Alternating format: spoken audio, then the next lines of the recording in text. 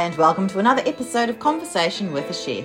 I'm Jo Ritty and I love sharing with you the conversations I get to have with talented and passionate chefs. It's the backstory, if you will, to the food they're putting up.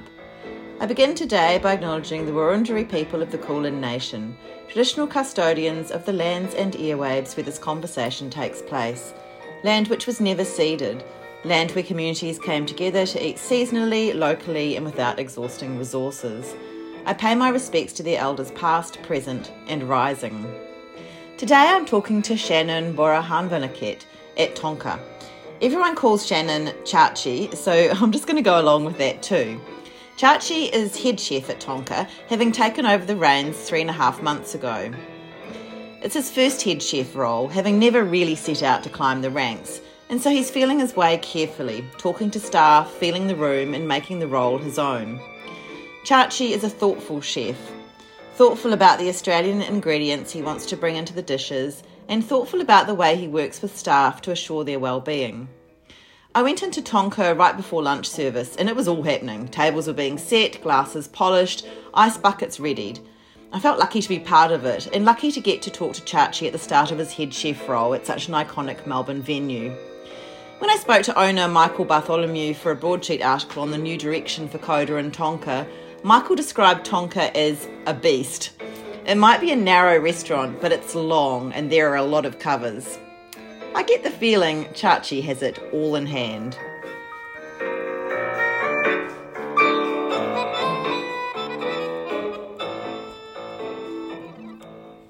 How are you? Good, thank you. How's it been going? Not too bad.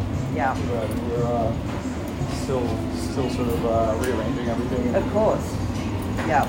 Getting new stuff, lots of training going on, and slowly chipping away at the menu. Yeah. Is it starting to feel like yours or? Almost. Okay. Almost, yeah. Okay.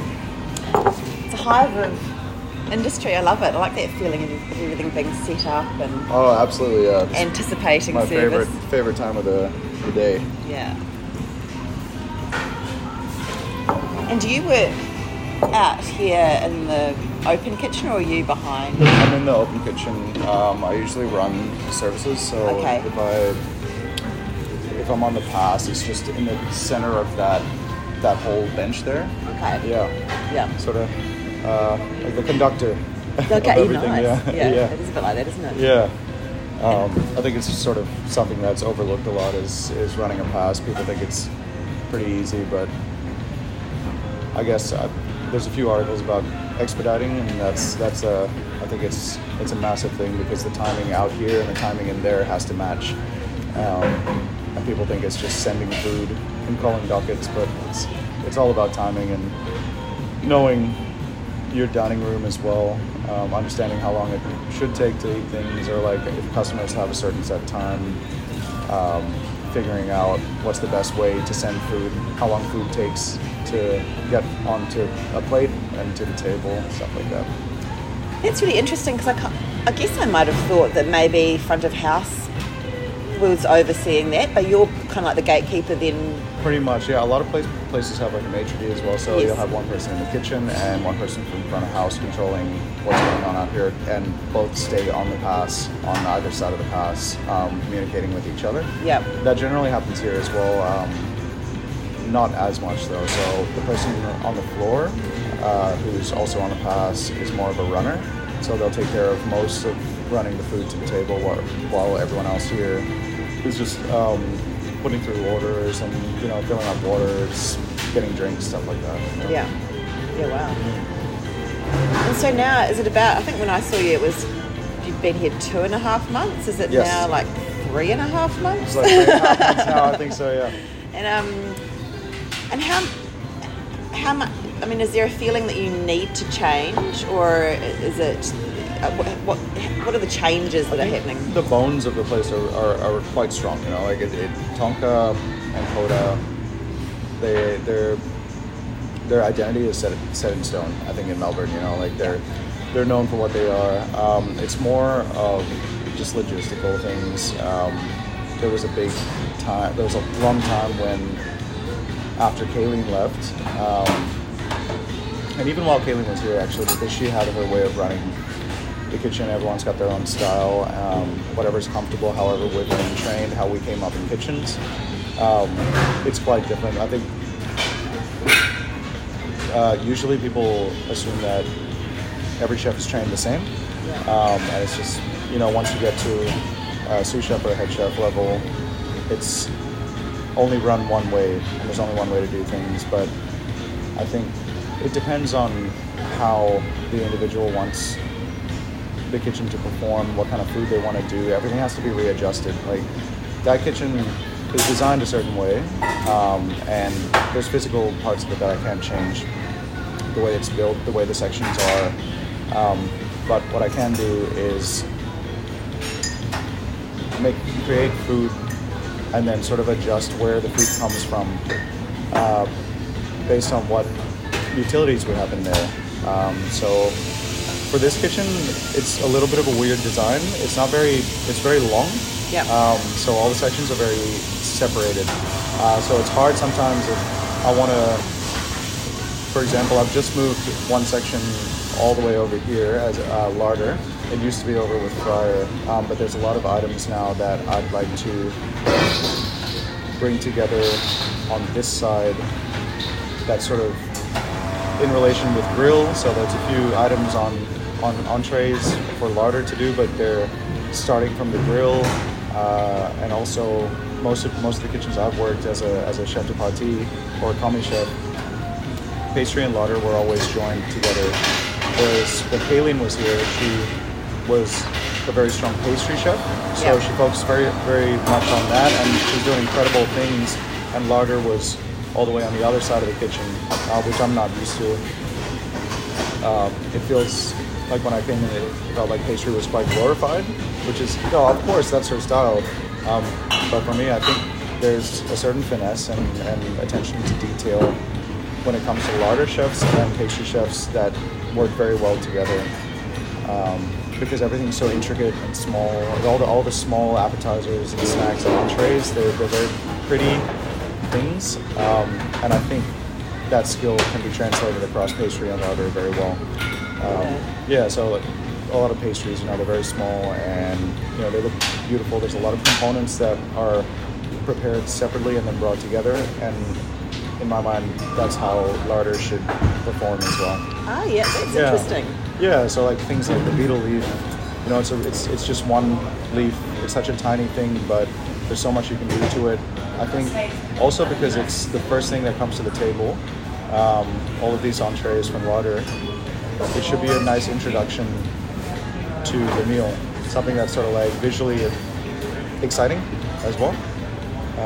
Whereas mains, not that it shouldn't look good, but it's not as,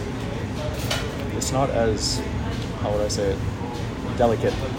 Because mains are, like here we do the curries and things like curries here, they're the staples of Tonka, so there's not much that I want to do to change that concept, because we need curries. I think it's part of Tonka. And we do gorgeous curries, like they're really tasty. I will add a few mains and a few in between, such as like something more the size of the trout. That's not really a main, it's not an entree, it's sort of in between. I really want to play around with that quite a bit, but there's only so much you can do to a larger dish to make it pretty. Right? Whereas the smaller things, it's really fun to have little fine bits and pieces that sort of build it up. And when I spoke to you, you were talking also about playing a bit more with native ingredients or Australian produce and bringing that a bit more into the menu as well. Absolutely, I'm trying to run that across all sections as well. So I'm slowly starting with larder. It's easy to start with larder because it's fun, actually. It's not easy. It's more fun because there's so many little components to things that I can utilize all of these different ingredients. And then going on to pastry, so we're working on a wattle dessert, so like a wattle cream. And Steph, our pastry chef, is doing a lemon verbena milk sorbet. We tried it with just a classic creme anglaise, so just like an ice cream, but it takes away from the verbena quite a bit. There's a lot of subtleties in native ingredients. It's weird because it feels like there's flavors in native ingredients that are really strong and overpowering, but the moment you put them with something more traditional, they tend to fizzle out. So with the verbena ice cream, you could taste the egg and the cream from the creme anglaise more, and it sort of overpowers the verbena, which is, it's interesting because verbena is such a strong flavor. Yeah, wow. It's super floral and it's like citrusy, citronella sort of vibe. So we're working on milk sorbet. So we do a milk sorbet on the kulfi, Lamington. I think we use a similar recipe, and I feel like that would be more subtle and easy to bring the verbena up to the front.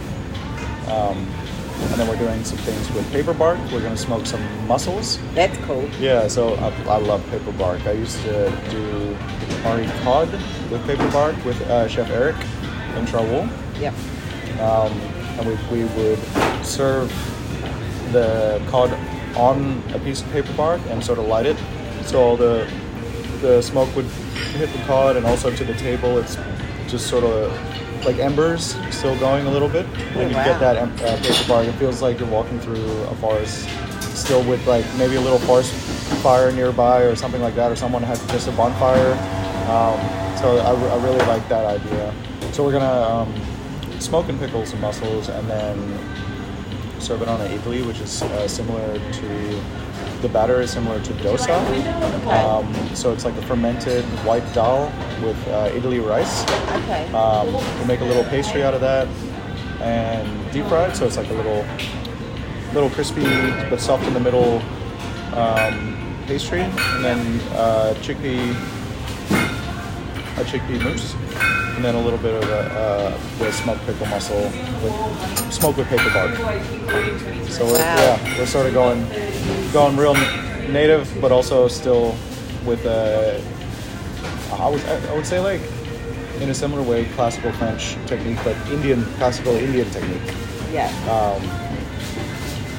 Which I'm still digging into quite a bit. Yeah, it's all quite new to me, Indian food. And how are you digging into that? Like, where are you researching or discovering? As much as I can, I read a lot, but mostly I think the best information I get is from my Indian staff. Yeah, because they were born with this, they grew up. I'm lucky to have a few guys in there who are from different parts of India as well. So we have Sal, one of my larder chefs. She's from an area near Goa. So there's like more coastal flavors, and they tend to argue about how things should be, which is really good for me because I get a different perspective on. I'll say there's one dish that everybody has. It's a staple in India, but everybody does it differently, just slightly. You know, they'll be like, no, you want to steam this chickpea, or no, you want to boil it or fry it, whatever it is, and then we test it all and see what's the best. Not the best, but what I think is the best. I think in the end. Yeah. But yeah, I bounce off of them a lot. Yeah. For that, yeah. And it's I think it keeps them excited about being here as well. You know, it feels good to, if somebody asks me about Thai food or what I grew up with, I get really excited to tell them about these things, you know. And I think it's the same feeling for them. Yeah, absolutely. And they feel invested, they feel appreciated, and obviously, as you say, they're the ones that know, that they've got the inside information. Is this your first head chef role? It is, yeah. It's nerve-wracking. Yeah, it's a bit of a project as well. I asked some of my past head chefs, is this normal to be dealing with this kind of thing? A lot of parts of this is just like changing over staff and dealing with a restaurant that was in a little bit of turmoil in terms of staff, and COVID and all this happened. They're like, no, so just relax, like it's not normal. But it's good that you recognize that, because otherwise I would have been like, I would have looked more inwards and thought I'm not capable and I'm not ready for this. But I think it's a very particular situation. Well, absolutely, and I think too, if you're in any normal context, stepping up to head chef is a big one as well, because it's not just about loving the food and knowing what to do with food. Obviously, it's food costs, it's staffing, it's leadership, it's all of those things. Yeah, and I didn't have a sous chef as well, so it was very much, there was a big gap, and I have one now, so, but there was a big gap in the structure of the kitchen. And I found myself doing what I used to do as a sous chef and really like managing people's emotions and stuff, as well as trying to do my head chef duties. So it was a little bit over cumbersome, but now I have a sous chef in there. His name's Yanni. He's someone I used to work with, and I can finally pass on a lot of the weight, which is nice. Yeah. Yeah. And so, you just spoke before about growing up with Thai cuisine. Is working with food, is that something you always knew you wanted to do? No, well, it was 50-50. I was heavily invested in music. So I was a musician most of my schooling. But at home, because there was nothing to offer with cooking in school, at home I would focus on that a lot, and it was always one or the other. And then I came to, because of my studies, what kind of musician? Just fascinating. Well, mostly I played classical guitar. Oh. Yeah, and then sort of went my own way. So produced some like electronic stuff, very experimental. And I came back to Australia after high school, and it seemed like a path that was kind of written. I went to university here for audio engineering, which is what I didn't know what I wanted to do, so my parents were kind of like, why don't you just do this? You're already, you graduated as a musician, you should continue this. I spent 1 year in SAE and didn't like it at all, but in the meantime, while I was going to university, I had to support myself, so got into kitchens as a kitchen hand, and then sort of my attention leaned very much over to the kitchen. Even though I was a kitchen hand for 4 years and dishwasher, but it still felt more comfortable. I felt very much, everything that I was doing felt natural to me, yeah. Even though it was putting dishes away and getting yelled at and then cutting onions or lifting way too many bags of potatoes. I worked in a fish and chip place in South Yarra. It's called Hooked. Oh, yeah. And they had the kitchen hand do the chips, so they had hand-cut chips, but it was a mountain of chips. It was an absolute, it was like a ton of chips every day, and I felt good doing it. I felt grounded. Yeah. I felt like a person, it's doing hard work and seeing the result, even though it probably didn't mean much to somebody sitting down having chips, like, oh, these are nice chips. Yeah. For me, I felt fulfilled when I did my tasks. And since then I've just kept going. I don't think I ever had an ambition to be a head chef.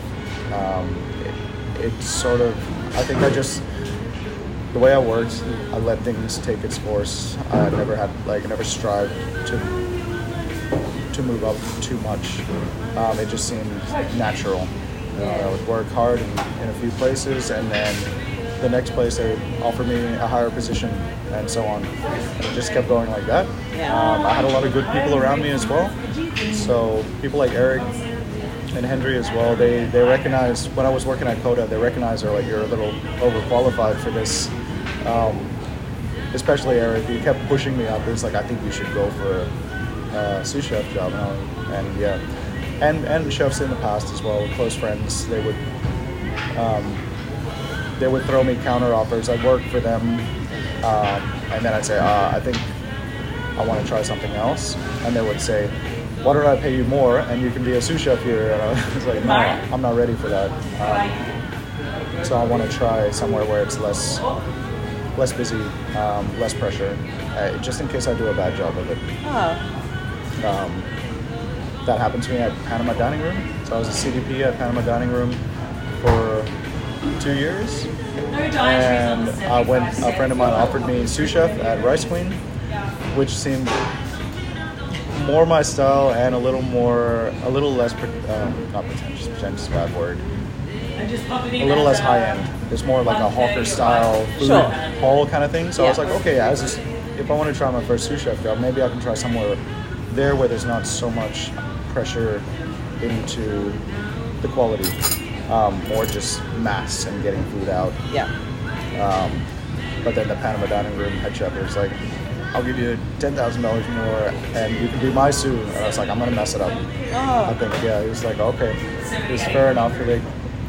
He appreciated that, but I think because of that, I've made really good connections with people and they're still in touch. He just opened up Nazar Wine Bar and he's still asking me how I'm going, especially now. I think now that everyone knows I've taken a head chef job there, it's like a monthly message from all of them. Are you okay? Oh, yeah. I'm good. Yeah, that's so good.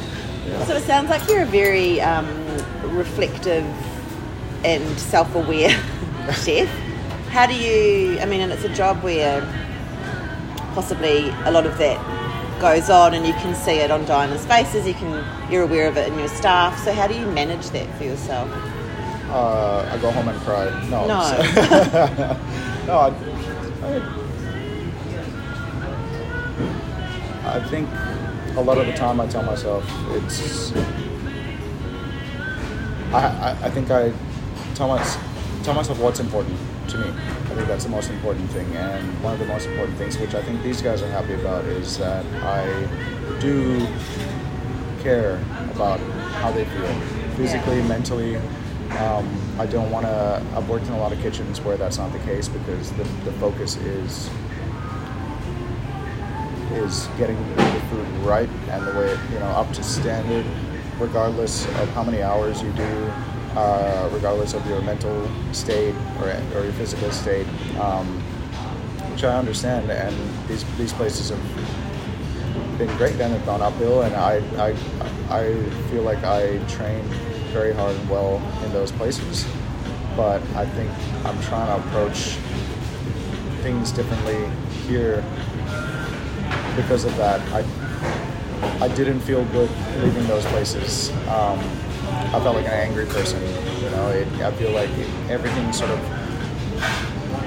it bleeds out the same attitude, and I was really concerned that if I ever got to this stage, that I would be someone that people are afraid of, someone that people weren't happy being around, but rather just wanting to be in a good kitchen and put it on their resume, was that sort of thing. I think also, especially after COVID, I feel like I focused a lot on staff retention, and it's a major thing. Now chefs are free; they can go wherever they like. You don't have to be in a place for more than 6 months, and I think in my position, that's sort of in a business perspective, it's difficult. If people are in and out, there's a lot of training involved and getting people back comfortable with the team and the place, and so I try my best. They understand here that I do my best to cater to their needs, but at the same time, I think the return is much better because they want to give more. Some people don't. Some people don't work that way, and that's fine. I'm not here to force anyone to do what they don't want to do. But it's a big discussion point in the industry, isn't it? Currently, well-being and staff retention, and I think those things probably go hand in hand, don't they? Absolutely.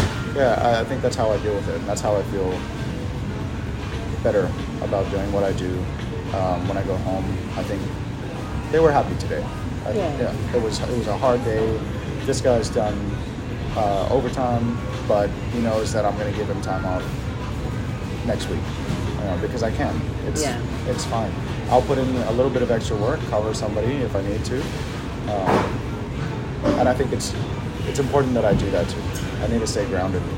If I forget how to cook, not a chef. No. Yeah. So I need to keep my hands touching food and So maybe it's too early to say because there are lots of things in the air at the moment, but you're still loving it? Yeah. You love being a chef and wouldn't have it any other way, despite the challenges. Yeah, there's definitely been thoughts to go a different direction. Sometimes when it's hard, I wonder, if I could have done something else, but it comes back to this. Yeah. And so what would your advice be for a young person who was considering becoming a chef?